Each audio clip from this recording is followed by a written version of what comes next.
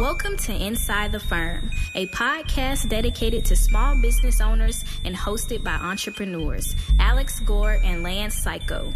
Each week, they take you on their journey of how to start, run, and grow a business by bringing you inside their architecture and real estate development firm.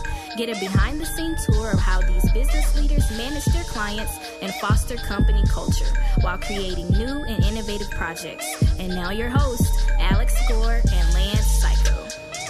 Welcome to Inside the Firm with another special edition podcast from the AIA 2019 convention in Las Vegas, Nevada. A man, a guest, an American treasure, someone who needs no introduction, ladies and gentlemen. Hello, best friends. I hope you all had a great week this week. How you doing, Lance? I'm doing well. It's good to be in person. Everybody should know this is the hashtag Shut Up Al podcast. Hashtag episode. Shut Up Al. How you been, man? It's been good. It's been awesome hanging out with you. Yeah, it's been awesome. You finally get to meet you. I didn't realize you were so much taller than me. I mean, a good 2 feet over my head. It's actually astounding. I can't believe how short Nick really is. It's crazy. I mean, I didn't think I was that short. And then I stood next to Lance Keiko, and I mean, the man towers over me. You know who was really surprising though was Mark. You've met Mark before? Yeah, right? Mark. I've seen Mark for years. Yeah, I had no idea he was that tall. Oh yeah, Mark LePage. I'm 6 foot and 3/4 inches, and Mark LePage towers over me. I'm serious. He's actually quite tall. He is. Yeah. So, hey, I've been trying to avoid asking you questions so that we can... So this is a surprise. Because I want to know stuff about you. Sure. So, if you're a first-time listener, Nick is an integral part of the podcast. We are grateful for him. He does Nick Reads. It's a weekly thing. I'm the break between Lance and Al talking, and it gives them time to find their questions. Yes. For ARE Jeopardy. Exactly. So we're super grateful for Nick. He does his fun thing. I can't remember how we found each other. Somehow through the Entre Architect community. This is bestfriends.com. Meetup. Oh, I'm sorry. Yes, meetup.com. Yes, it was. It was bestfriendsmeetup.com. Bestfriendsmeetup.com. Best friends meet up and then do a podcast together.com. Is what it is. Yes. But I think it was, we used to do a segment that was worst and best advice. Yes. And then you just started. I can't remember how it. I think yours was so fucking good that I think I endeared myself to you guys with the unedited version I sent that never has been aired. Yeah, I think that's what it was. And then we just started this, and then we started that whole thing, and then we exchanged books. Yes. We set up Nick and his whole family with a bunch of merch from inside the firm as a thank you. That's awesome. They sent us all sweatshirts for Florida, so it was, we can wear those about a week of the year. It's never cold there? Seriously? I mean, we have sweatshirt weather like 2 weeks. Oh, okay, so it is 2 weeks out of the year. Well, that's good to know. I guess we got to send thongs next. Yeah, thongs. That'd be awesome. That's what you need.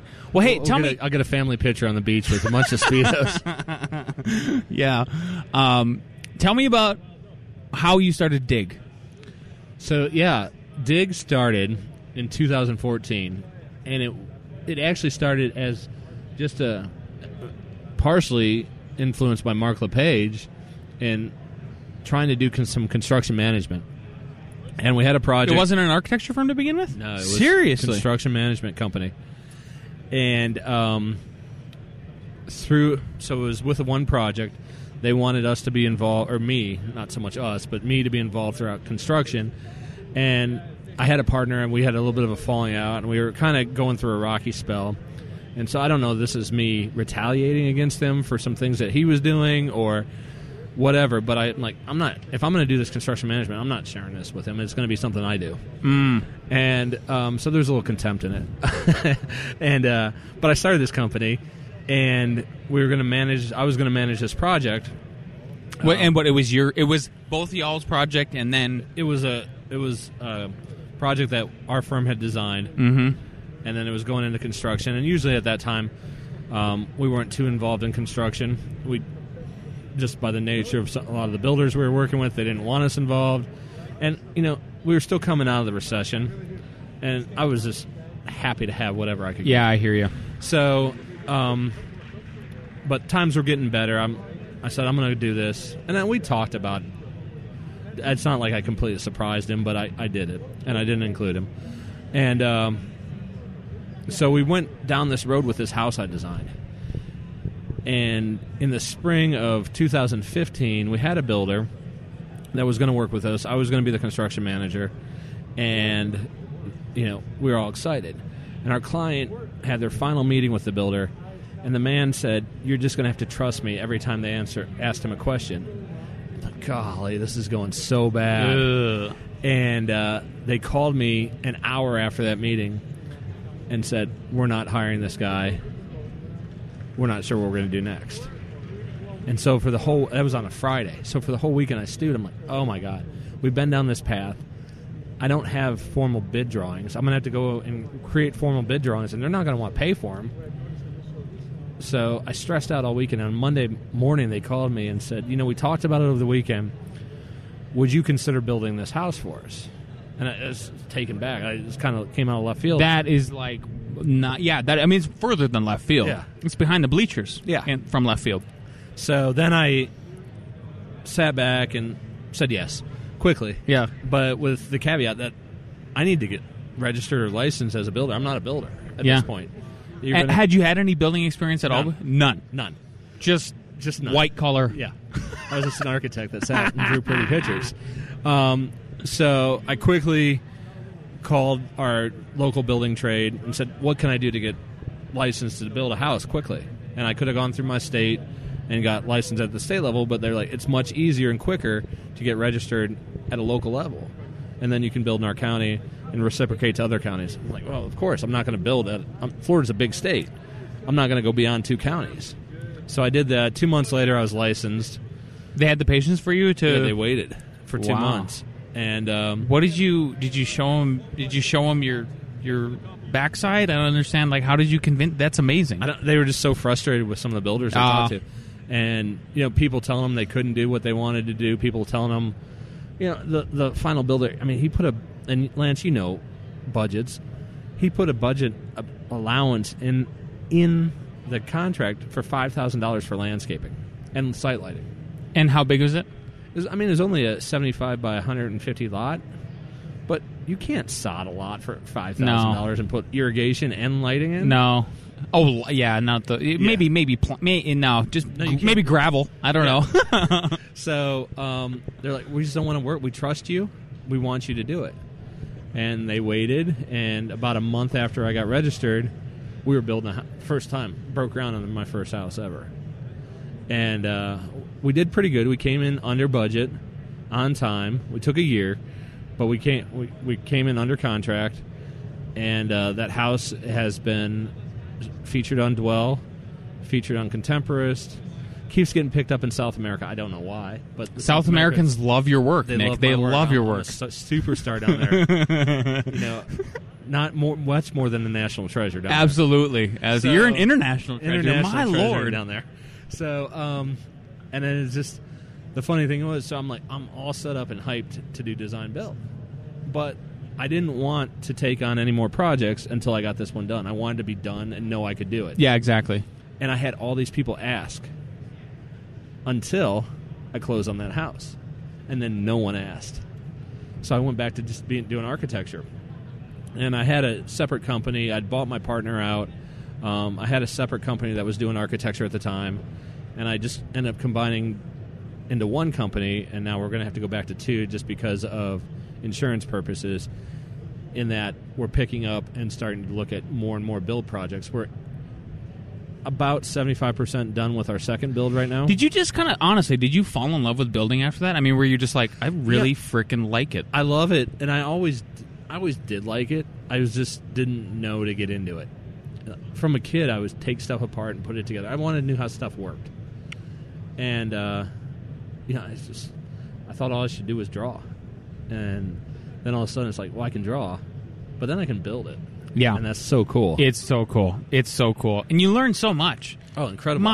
You cannot pay for that. At the end of the day, the clients kind of pay for that education. Yeah. But even, I've been on the construction field since I was 13. And even today, when the project we're building right now, I'm like, damn it, I didn't know about that. Even just like little tricks that the subs have, I'm like, man, if we drew this way next time and specified this way next time, it'll save time, money for the next trade. It's super interesting. Yeah, we're always talking to our subs. Are you guys? We think this drawing is cool. It looks awesome. Is it helpful? And we find out some of the stuff we really like. They don't even look at it. They don't care. Yeah. So it's like, now why am I going to draw this Yeah. if they don't care about it? I'm just wasting my own time, and I'm wasting profit because I could be. If I didn't spend 2 hours doing that drawing, that's 2 more hours of time I could be doing something else and making more money. Yeah. So it's been awesome. I mean, getting on the field and working with those guys. And you're actually doing some of the work, right? We self-perform a little bit. The jobs like specialty items that maybe they won't do? Yeah, specialty items and jobs that people don't want to do or we can't get them quickly, we'll do. But I think that endears ourselves to our other subs because, I mean, it's one thing to do some of this stuff, but all of a sudden they look down and the architecture team is rolling out floor protection. Like, oh, my God. And beyond that, it's the builder and the architecture team rolling down floor protection. That doesn't happen. No, it doesn't. No. I'm with you on that point 100%. My subs, and I speak a little, I've said this on a couple podcasts ago, like, learn to speak a little bit of Spanish and make some jokes in Spanish, and all of a sudden you come down, not come down, you just meet them at a level, everybody meets at a level. And, I had, like, one of the best compliments the other day from my framer, who's this old guy. His name is Chencho. He's a very nice man. And he goes, like, you impress me, Lance. You are impressive. You're not like other architects.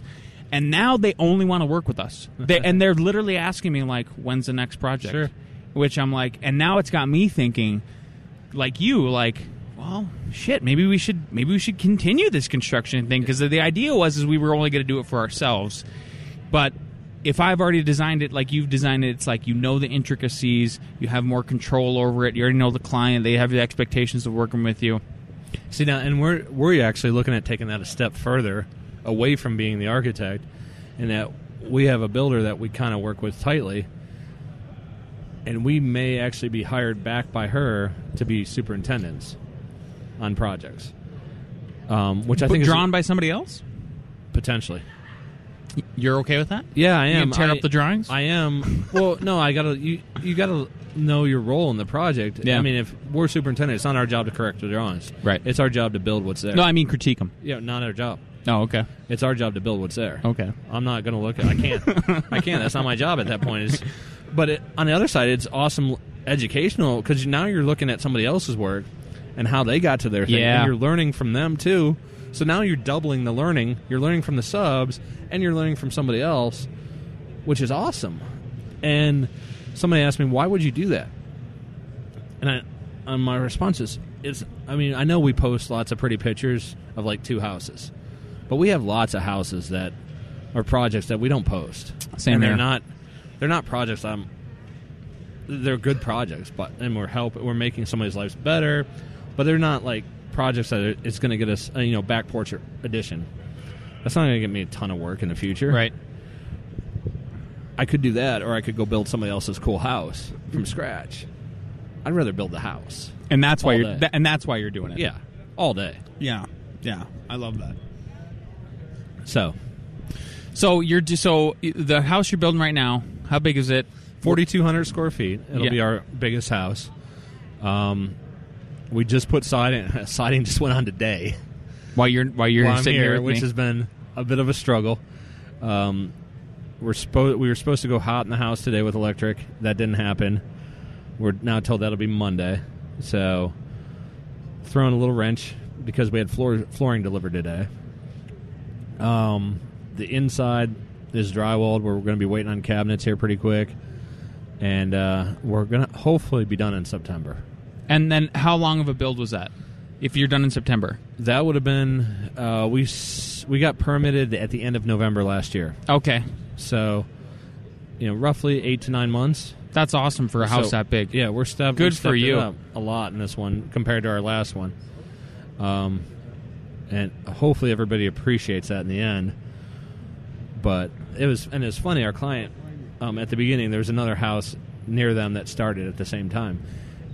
And she said to me, this will be a gauge of how good you are. And I said, well, not really. The client did? Yeah. I said, that builder, they build stuff every day. Yeah. And they build lots. And lots of their stuff isn't designed. It's just houses. Yeah. it's not fair for you to compare me to them. Apples to oranges. Yeah. On the other hand, we're dried in. We're sheetrocked. We got siding on. They still have zip wall, and you can see the frames. Oh, seriously? They don't even have insulation yet. So we're so far ahead of them, it's not even funny. Yeah. So when we talk about schedule, go check out that other house. See how they're doing. What do you think your trick? Do you have why we're in the same boat? We have had, as far as scheduling goes, and feedback that we've gotten from our subcontractors, the roofing especially, who does a ton of work in town. They literally came on site, and it's a young guy like me, and he goes, "You guys are the only project that we have been a part of in Colorado in the last couple years that is below budget and ahead of schedule. We're technically a week ahead of schedule right now." What do you think that accounts for? Do you think it's just because you know that as an architect, as the intricacies, and we know that, and I don't want to put builders down because there's some amazing builders. Absolutely. They can never know the house as good as we do. I mean, our clients don't even know their project as well. We designed it. We know what every line means. No one knows it as good as us. That gives us an unfair advantage over builders. Secondly, on this project, we've had some people that have just worked their tails off for me. And we've been able to encourage people to work a little bit quicker while still holding a good level of craft. Beyond that, I mean, we had some luck. Yeah. I mean, we had a good winter. Not a lot of. We haven't had a lot of. We have a drought right now in Florida, so we haven't lost a lot of days because of rain. We had a lot next to our property that was vacant, which was given us the opportunity to stage. And we didn't really ask, but we were going to resod it when we were done anyway, and nobody complained. So we had all these advantages that have been going for us on this project that have really played well. Yeah, good. And I mean, there's been no days where we just started to run into days where people did no-shows. Up until this point, we didn't have any no-shows. Yeah. Which is awesome. That is awesome. That Good just for doesn't you. happen often. It doesn't, no. We've had a few no-shows. Or my truck broke down. We've had a couple of those, yep. I mean, you know. Yep, I do. Yeah, it's plumbers right now. We need plumbers. Yeah. My God, if there's any profession, there's a lot of Sparkies, a lot of electricians.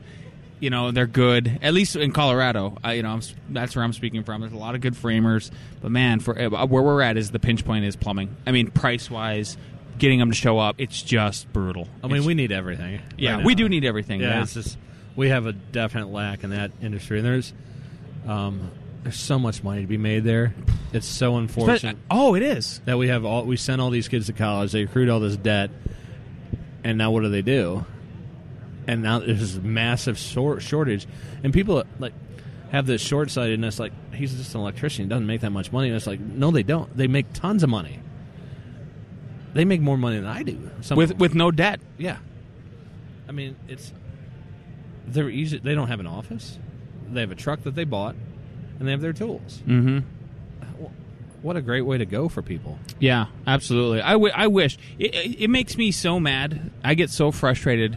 You probably saw that post a while back that I made on Facebook about, like, I want to start a trade school. Like, I should just start a trade school and get people going. Like, now it's a crazy thought, and I probably won't do it. But man, it's just, I really wish we could tap into more people and stuff. Because I went to a trade school for 2 years, and I saw, like, the quality of people that come out there, and they're ready to run their business, and they're ready to rock, and they're there to do good stuff. How do you manage building and doing architecture time wise? Like, how do you you got a family? How do you do it? So, my day starts, I'll give you just an everyday for me. Yeah. So my day starts by taking my kids to school at 8:30. My wife's a teacher, and so she doesn't have that. She's already at school by the time we leave. So I drop my kids off at 8:30 at school, and then I usually head to the job site till about noon. And then I go back to the office to just draw, catch up on paperwork, emails, whatever I need to do. My kids then come to my studio after school. And then we go home about 6 o'clock, 5:30 every day. And then from 6 to 5:30, or from 6 to 8, I'm down. It's family time. But as soon as those kids go to bed, I'm back at it. And I do most of my design and drawing in the evening. And it's not healthy. I'm up till 2 or 3 every night. But that's what I do. And I had this amazing project manager that I hired at the top of this year, and she's killing it for me and doing an amazing job. So she's really helped take a lot of load off and allowed me to take on more projects. And right now I'm training her to lead a build. So hopefully here in the next 2 months she'll be leading her first build. That's exciting. Yeah, you're just grabbing this whole build thing, I mean, by the balls. And I love it. We don't say no. And that's what's got us to where we are. Because, I mean, we have another big project, and it's a state project. And after that client, like 2 months after he bought his property, we had Hurricane Irma come through. And Irma cut out 100 feet of dune from him. And at one point, the house that was there, we knew we were going to tear it down. So it wasn't that big, but the pool was cantilevered out over the beach. And we took all that out. And all of a sudden, I went from being his architect to his site manager. And all of a sudden, I turn around and I'm helping build a seawall. I never thought I'd build a seawall. Yeah, no kidding. And then we're demoing the house. And it's all this stuff. We just don't say no. We just say, yeah, we can do it. We'll figure it out. Yeah. So it opens the door a lot. And I learned that we had Matt Huft into for Design Awards, and I coordinated all that, and I got to sit down with Matt over cigars and beer one night, and I just quizzed him because I love their work, I love their studio, what they do is amazing.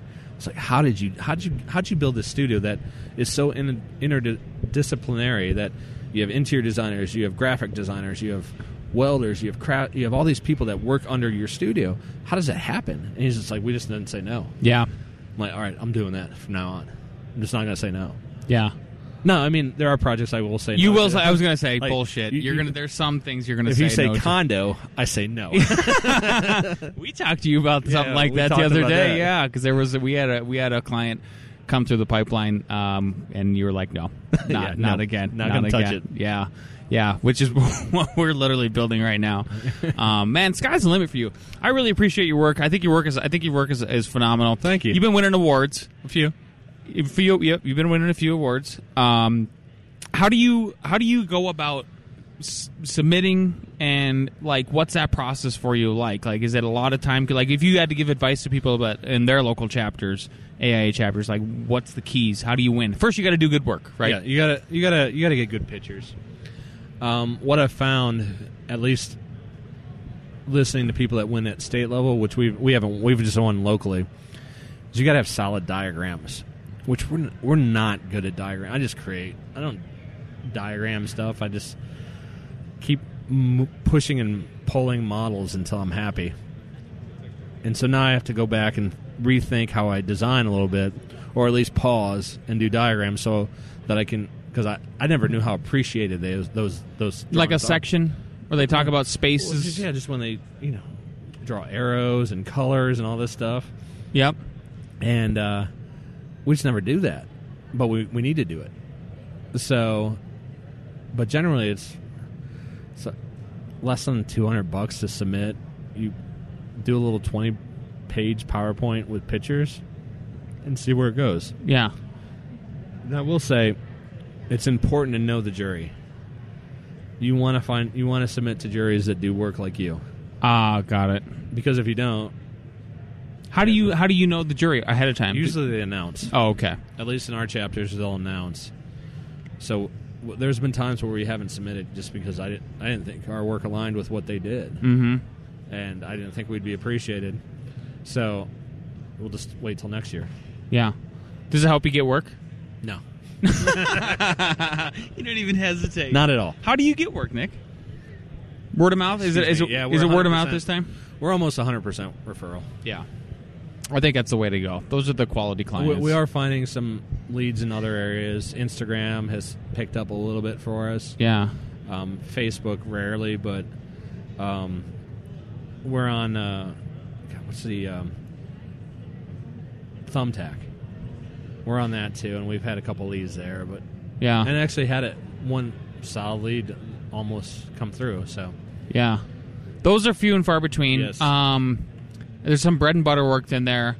Like from our perspective, Thumbtack has produced though, like Eldorado Walls, that project. Somehow that's how they found us. Their Top Shelf, that super modern one that we're doing, they found us through there. I'm active on there just because I know something's coming. Yep. And there's going to be a time where bread and butter is all we have. Yeah. And it's coming. I agree. Speak a little bit about that. So, so the firm you were with before, right? Were you there during the whole recession, or like is that when you started after? So in 2007, I moved to Jacksonville. From where? From Columbus, Ohio, and that was kind of right at the precipice. Perfect time. And I had a job there, and they hired me to do hospitality work, and all of a sudden that dried up, and I started doing city work, and I got a little annoyed, and then that project finished, and all of a sudden I'm doing military work, and I got really annoyed. Oh yeah. And I was also talking with my ex-partner at the time. We were working on the contract, and every night I'd go home and talk to my wife. I want to quit so bad. I hate this. I can't do this type of work. It's draining me. And she said, no, you can't quit until you have a contract.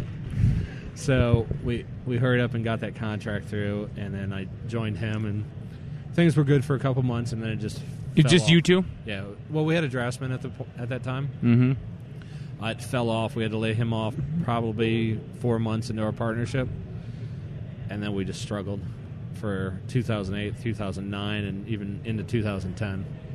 I mean, it was a struggle. I'm glad I didn't have kids. Good for you. Yet, because we were really lean. Yeah. It was a tough time for sure. Absolutely. I wasn't smart enough to start building Revit models or looking at other ways. I was just like so focused. I got to start this architecture firm. I got to do whatever it takes. Yeah. I wasn't smart enough to think, well, I could go do some other stuff and make some money. Yeah. I just sat in the studio and tried to do marketing and market to nobody and do a couple little projects. Yeah. It was tough. That was a rough time, but it seems like we're headed for a new one. Oh yeah. It seems like we're on the cusp of we're at the end of the what's known as, if you're into Austrian economics, the business cycle. So it's been about 10 years. Yes. It seems like we're due one for one. If you could give advice to people like us, actually somebody even like just starting out, or is working for another firm, what would you have them do? What kind of advice would you give them? As we end that right now, if you're working for another firm, stay there. I don't think it's a good time to step out, because if you step out, it's going to take you. In best case, every time I've started a new company, it's taken about 18 months to catch on. And even when I went from my old company to my new company, we had a lag in work. So you're going to experience that. I don't know that a recession is a great time to do that unless you have money stocked away. If you have money stocked away and you can live without paying yourself for several months, maybe it's not a bad time. But not many people have that. Especially, I look back to when I was young. I couldn't not take a paycheck for a month. You don't get paid enough as an intern, right? Let alone, but there are people that are much better with money than me. So maybe it isn't bad, but I would highly suggest people staying where they're at right now, and then you just got to time the cycles right. I mean, we've looked at development too, and you and I talked about this last night. Yep. It's just not the time to start. It's not. If you're not into it already, it's not a good time to start. I agree. You just got to read it and jump in when it's right. Yeah. What if somebody wants? Now, hopefully. Sorry to cut you off. Hopefully this. Now you're interrupting Al. I know. I got to do it. I got to channel my Hashtag shut up, Al. Hashtag shut up, Al. Hopefully this is a light recession and not a step off the cliff like A was. Yeah. We can't. I don't know if it's a step off the cliff like 8 was. I don't know how 8 was devastating. I can't even imagine what this would be. Yeah. To our industry. Right. And it's so soon from the last one. It's like, geez. We need a couple light ones before we go heavy again. Exactly. I'm with you on that one. What if somebody if they wanted to jump into the builder role like you're doing? Yeah. If somebody's like, I want to do it too. I want to build. Don't be afraid. Do it. Just jump in. Do you wait for the first project, or do you just not say no? I would, looking back, if you're a licensed architect right now and you've gone through the ARE, a builder's test, it's Piece of cake. It's easy. Yeah. It's open book. And for me, I just did registered, so it's even easier. It was 2-part test, all open book, and I got like a 90 and a 95. And the funny thing was, I was working alongside some people at the time, and the guy was going for his registration too. And he said, "Man, I've failed this like 4 times. It's so hard." And it kind of freaked me out a little bit. I'm like, golly, you build. You're a builder. Yeah. You're a framer. You do all this stuff, and you failed it 4 times. Some people are not good at taking tests. Well, yeah. Yeah. And so I kind of freaked out, but I went in there. I didn't study a lick. Seriously? None at all. I took You have a Class C? Is that what it's called down there? No, it's a registered residential contractor. Oh, okay. I didn't go to the state level. I can't do anything but residential architecture in the counties that I'm registered in. I see. Which is fine because that's all I want to do. Yeah. There's no reason to do more. I mean, you're a little different because you're doing the multifamily, multi. So I went in, open book test. Just all I did was take Post-it notes and flagged each chapter, and went through the test, answered the questions I quickly knew the answer to. If not, I had a little spreadsheet, and I wrote down which book I thought the question was in. And then when I got done, I just went book by book and answered each question. So easy compared to what we had to do for the area. Oh, my God, I agree. Light years easier. So, and there is an expense to it. It cost me about $2,000. Really? Because Yeah. insurance? And well, not insurance, just materials and all the tests. Oh, fair enough. And then you also have to carry the insurance when you get licensed. Right. That's the big expense. It is a big expense. So, I mean, if it's on your mind to do it, and you can swing that money, do it now so you have it, so you don't have to. Oh, my God. Enoch Sears. Enoch Sears I'm is going to do an audio bomb. This is an audio. It's not like a photo bomb, but it's like audio. Yeah, we got Nick from Nick Reads this year. No, I know. Hey, Nick, how you doing? doing? Yeah, we're doing few the minutes. hashtag Shut Up Al podcast because Al's not here and he interrupts. So that's So, no, we have an interrupting Enoch. we have an interrupting Enoch out of the sides. Yeah. Where will this go live? Inside the firm. Yeah. So we'll do it we'll publish it on our podcast. ITF? Yep. ITF? ITF. Yeah, I saw you walking by just now in front of the booth, and I was like, I almost paused, but so I'm glad you came back. I didn't even know you around. were going to be here. I keep it under wraps. No, I ran a session on Wednesday. Oh, did you? Yeah, so I thank you. So I ran a session, Nick, on Wednesday. We ran 2 sessions, one on firm operations and how to free yourself up in the firm to be able to do what you love, and the second one on client acquisition, kind of marketing, business development in the afternoon. So that's really the reason why I came out, but it's been a good time. Cool. Yeah, it's been a good time. I can still remember the first time I met Enoch was in Charleston at Cran, Oh, you remember that, huh? and we had steak dinner together. It was That was a killer steak. It I was still remember awesome that night. steak. I remember Yeah. that steakhouse. We sat at the same table, and I remember that thing was a beast. I had a difficult time down. Oh yeah, it was the best dinner I had in Charleston. Yeah, and well, Charleston does it right. They're in the South, so it's like, yeah. So what conversation did I interrupt, or what are we talking about today? We're talking about building. We're talking about being builders, architects as builders, right? Because we've both taken the plunge, given some advice like that. Can I ask you some questions real quick? You bet. All right, awesome. I'll pass the mic to Okay, Enoch. passes. Are we going to change the subject because I haven't really built anything? Well, so this is Enoch This is Sears. true. This is cool, man. Enoch Sears, Business of Architecture, major big name in the architecture podcasting industry.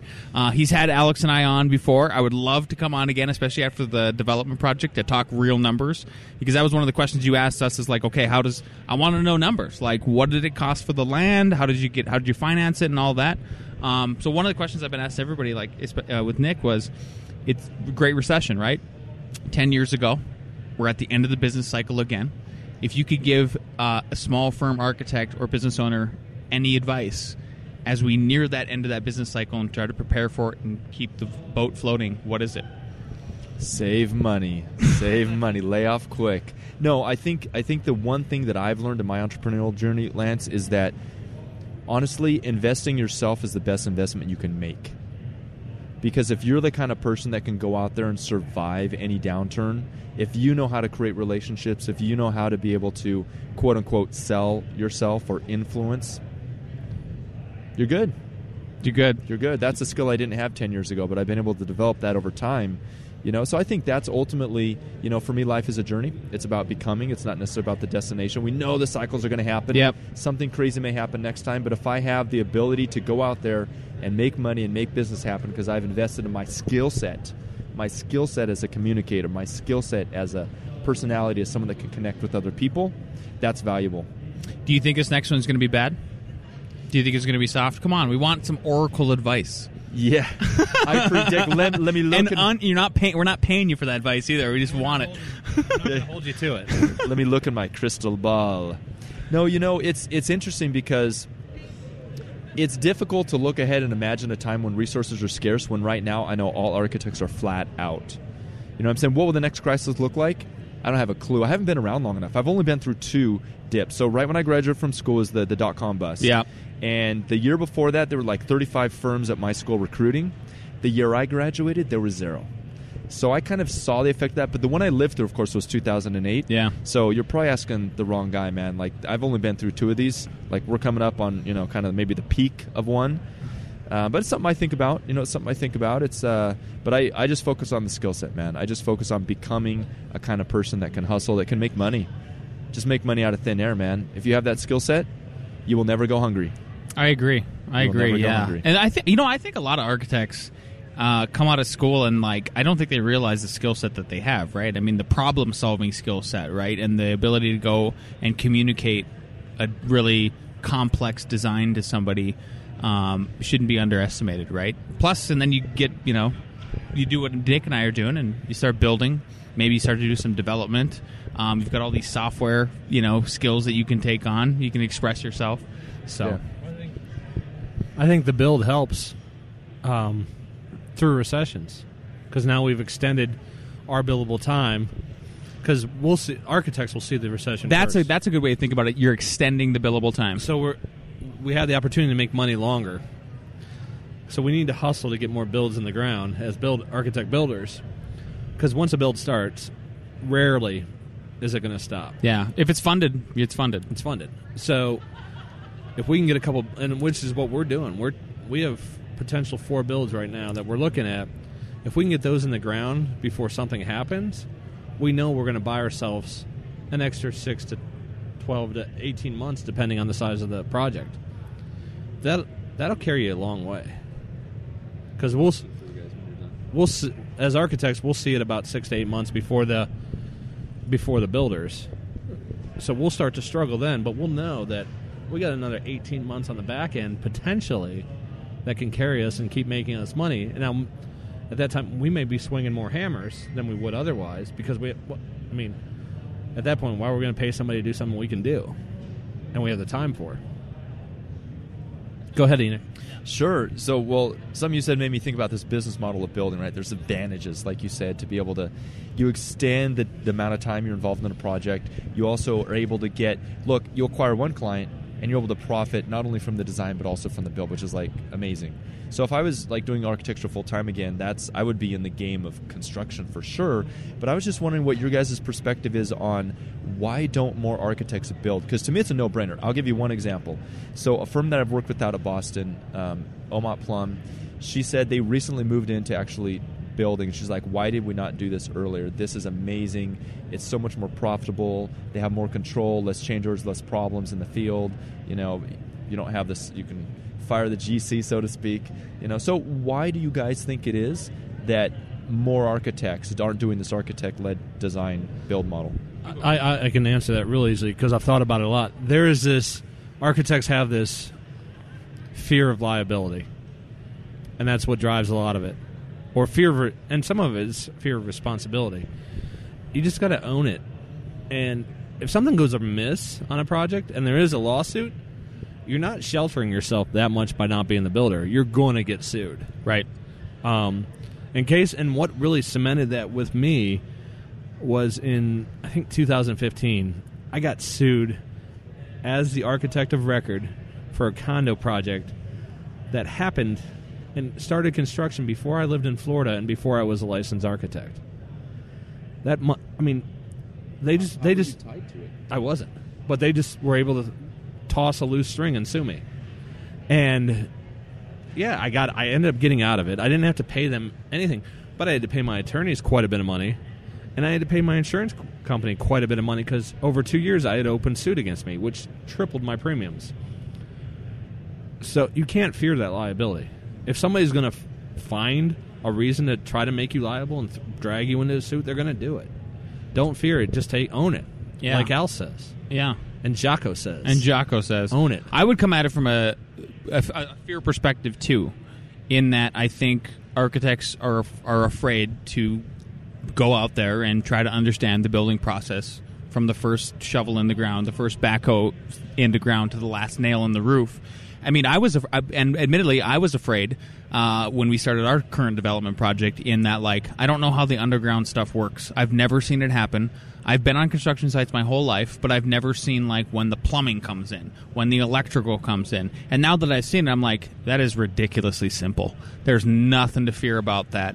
And then I've also seen, just from plumbing, like, oh, that's how you tried to charge me an extra fee, and like, nope, because I'm the designer and I have my engineers and I'm the contractor, I could get my engineers on the phone and go and they were trying to say that they saw more things in the drawing that there was, but like, nope, there's not more thrust blocks, there's the exact same amount of thrust blocks, there's no extra fee, get it done, So I don't know, that's what I would say. But like, once you've done it once, right? Yeah. Like you did with your one build where Yeah. you said, I'm not taking on extra builds, even then it dried up afterwards. But like, once you got through the one, Yeah, it is. you know the process.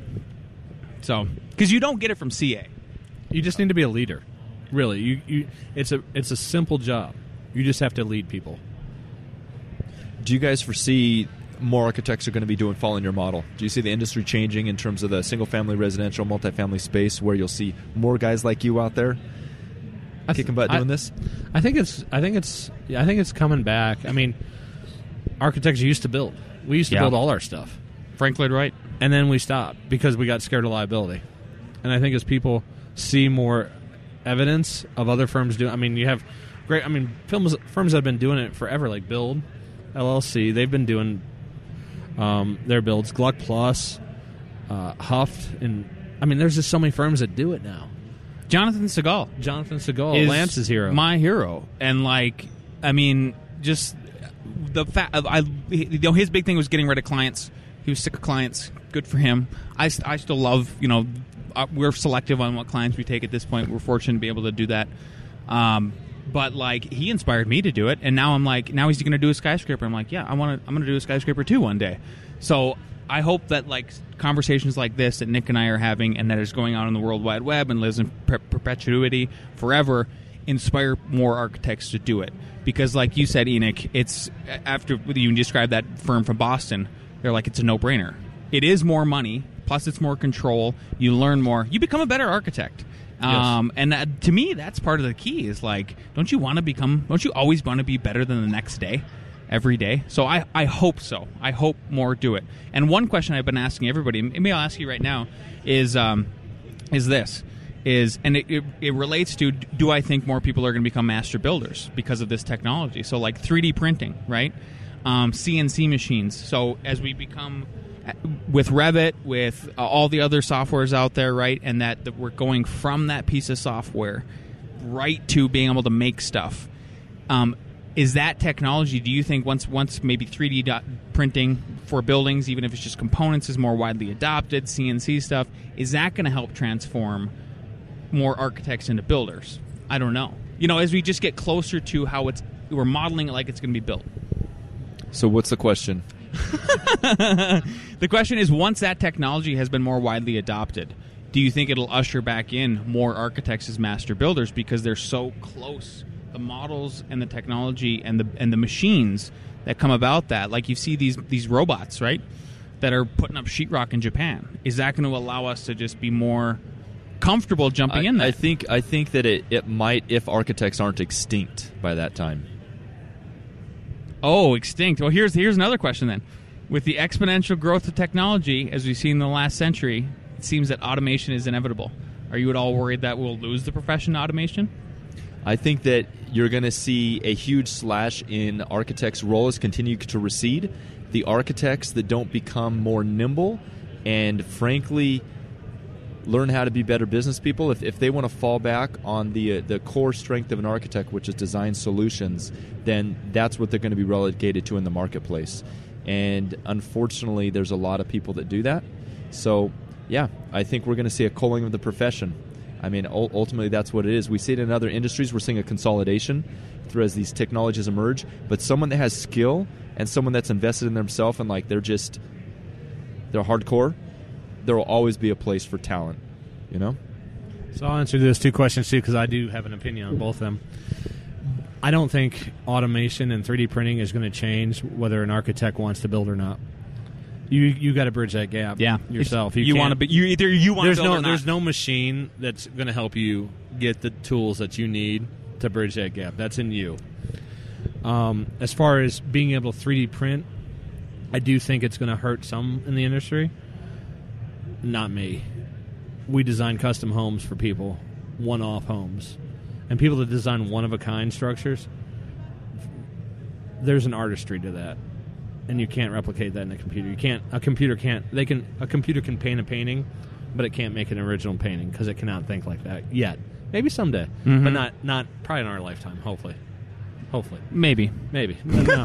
I'm going to say no. I don't know. Elon Musk really wants to go to Mars because of that reason exactly. He's very worried about AI. So, is that the reason? That's the reason.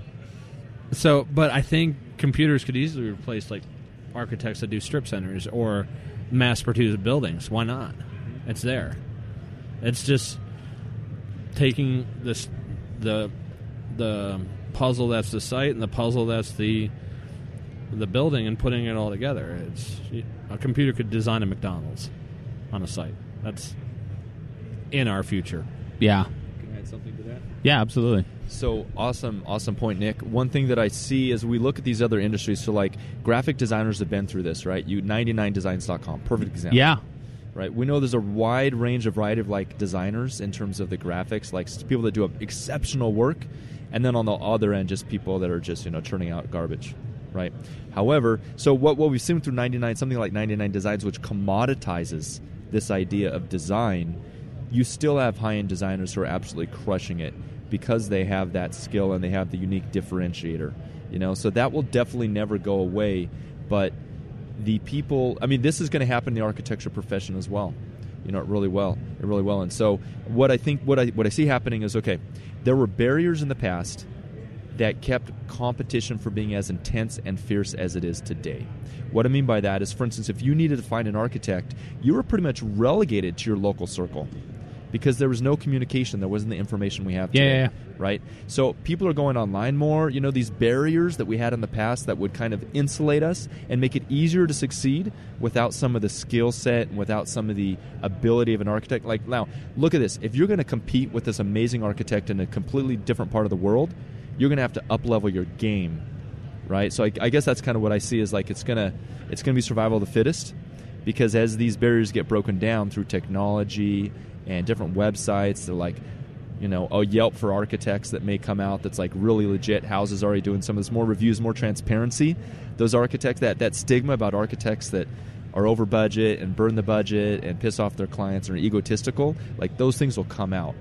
So I think you're going to find people that like actually do good work, which is what both you guys, I heard you saying. You don't have to worry about anything. Yeah. Right? Just continue to crush it, and it'll just get better. Yeah. And Enoch, you said something that has been interesting to me lately, because there has been a period where architects could work globally.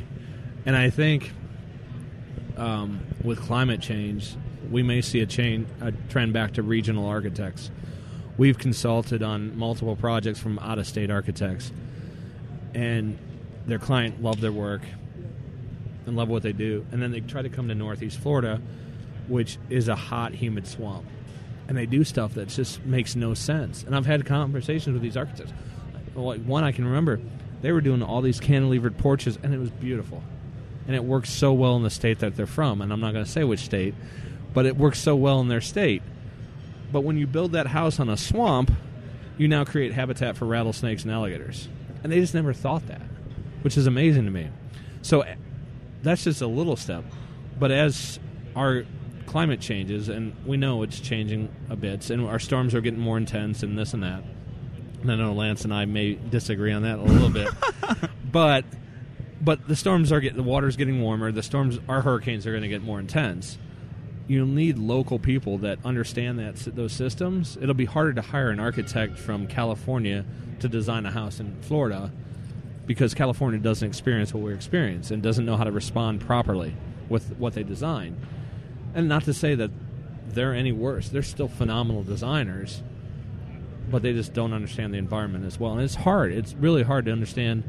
And it would be hard for me to go to Colorado and understand the snow loads. And we or just materials. Yeah, just thing. Materials. You know, we have out of state designers that come in and they put exterior wood on a building from Portland. You know, Portland designer, and I'm like, that's in a year it's going to look like shit. It's going to splinter. Don't do that.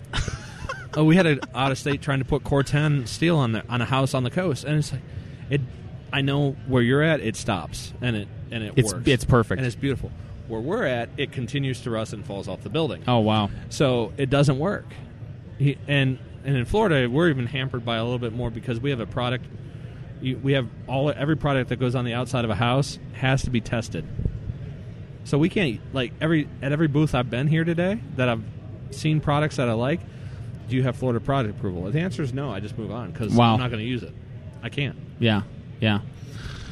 Well, Nick, we are nearing almost an hour. Golly, it's been too fun. Al hasn't interrupted us one time. Not one time. I'm going to have to come to Colorado and do one with Al. It's great. What he's going to do is he's going to sit and just watch us talk. Yeah, and just get us beers. Yeah. It's going to be great. It's going to be great. Do you have any parting words for all the best friends out there? Do I have any parting words? I don't know. Any words of inspiration? Golly. Start building. Start building. Start building. And shut up, Al. Yeah. We're tired of it. Yeah, you're too loud. And I found out last night why Lance's wife doesn't listen to the podcast. Yeah. It's because Al. It's because Al doesn't like you. Yeah. So it's amazing. Yeah. Hashtag shut up Al. Well, thanks, Nick. Shut up Al. Yeah, it was awesome. It's been awesome, man. Yeah. Thanks. It was so good to meet you in person. Awesome. Again, taller than I expected, but not too much taller. Not too much. And you were so much taller than I expected. I mean, I look up. I mean, you tower of me. Kisses here. Well, we got to do a high five. High five. Free high fives. All right. Free high five. We'll do it again, buddy. All right. Bye.